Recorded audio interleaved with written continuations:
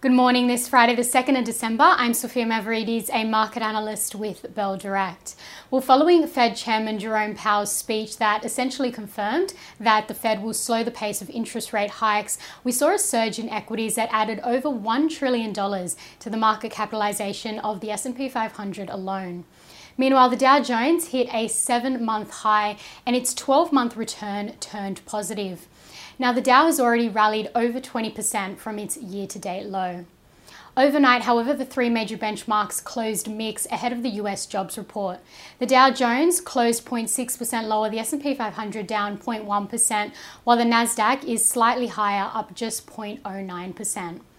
On the other hand, European equities hit 6-month highs and the Stoxx 600 is up 0.9%. However, the FTSE 100 closed 0.2% lower.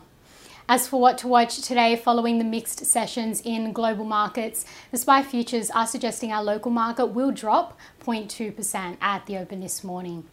In commodities, oil is trading higher as investors are weighing the prospects of a recovery in demand against further supply cuts from OPEC ahead of OPEC's upcoming meeting on December 4th. Gold has jumped almost 2% higher, reaching its highest level since early July due to the sharp US dollar depreciation, and iron ore is currently trading flat. In economic data, there are a few key figures set to be released globally. Locally, Australia's retail sales data and home loans data for October is set to be released today, plus RBA Governor Philip Lowe is set to give a speech at 1 p.m. Australian Eastern Daylight Time.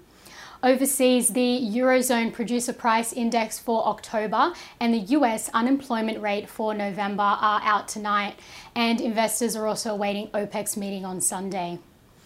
And watch Premier Investments Limited, that's PMV, they're set to hold their AGM today. And to end on some trading ideas for your consideration, well, Bell Potter maintain a buy rating on PolyNovo, PNV, which is a commercial stage medical device company.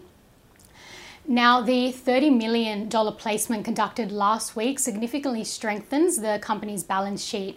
Bell Potter says it provides the growth platform facilitating the expansion of the US and global sales team, with the key markets in Asia and in Canada being targeted. Bell Potter have increased their price target from $1.90 to $2.30, and their price target is purely generated from their discounted cash flow methodology, as this best captures the longer-term potential for PolyNovo. At PNV's current share price of $2.03, this implies 13.3% share price growth in a year. And that's all for this morning. I'm Sophia Mavridis with Bell Direct. I hope you have a great Friday and we'll see you again soon for the weekly wrap.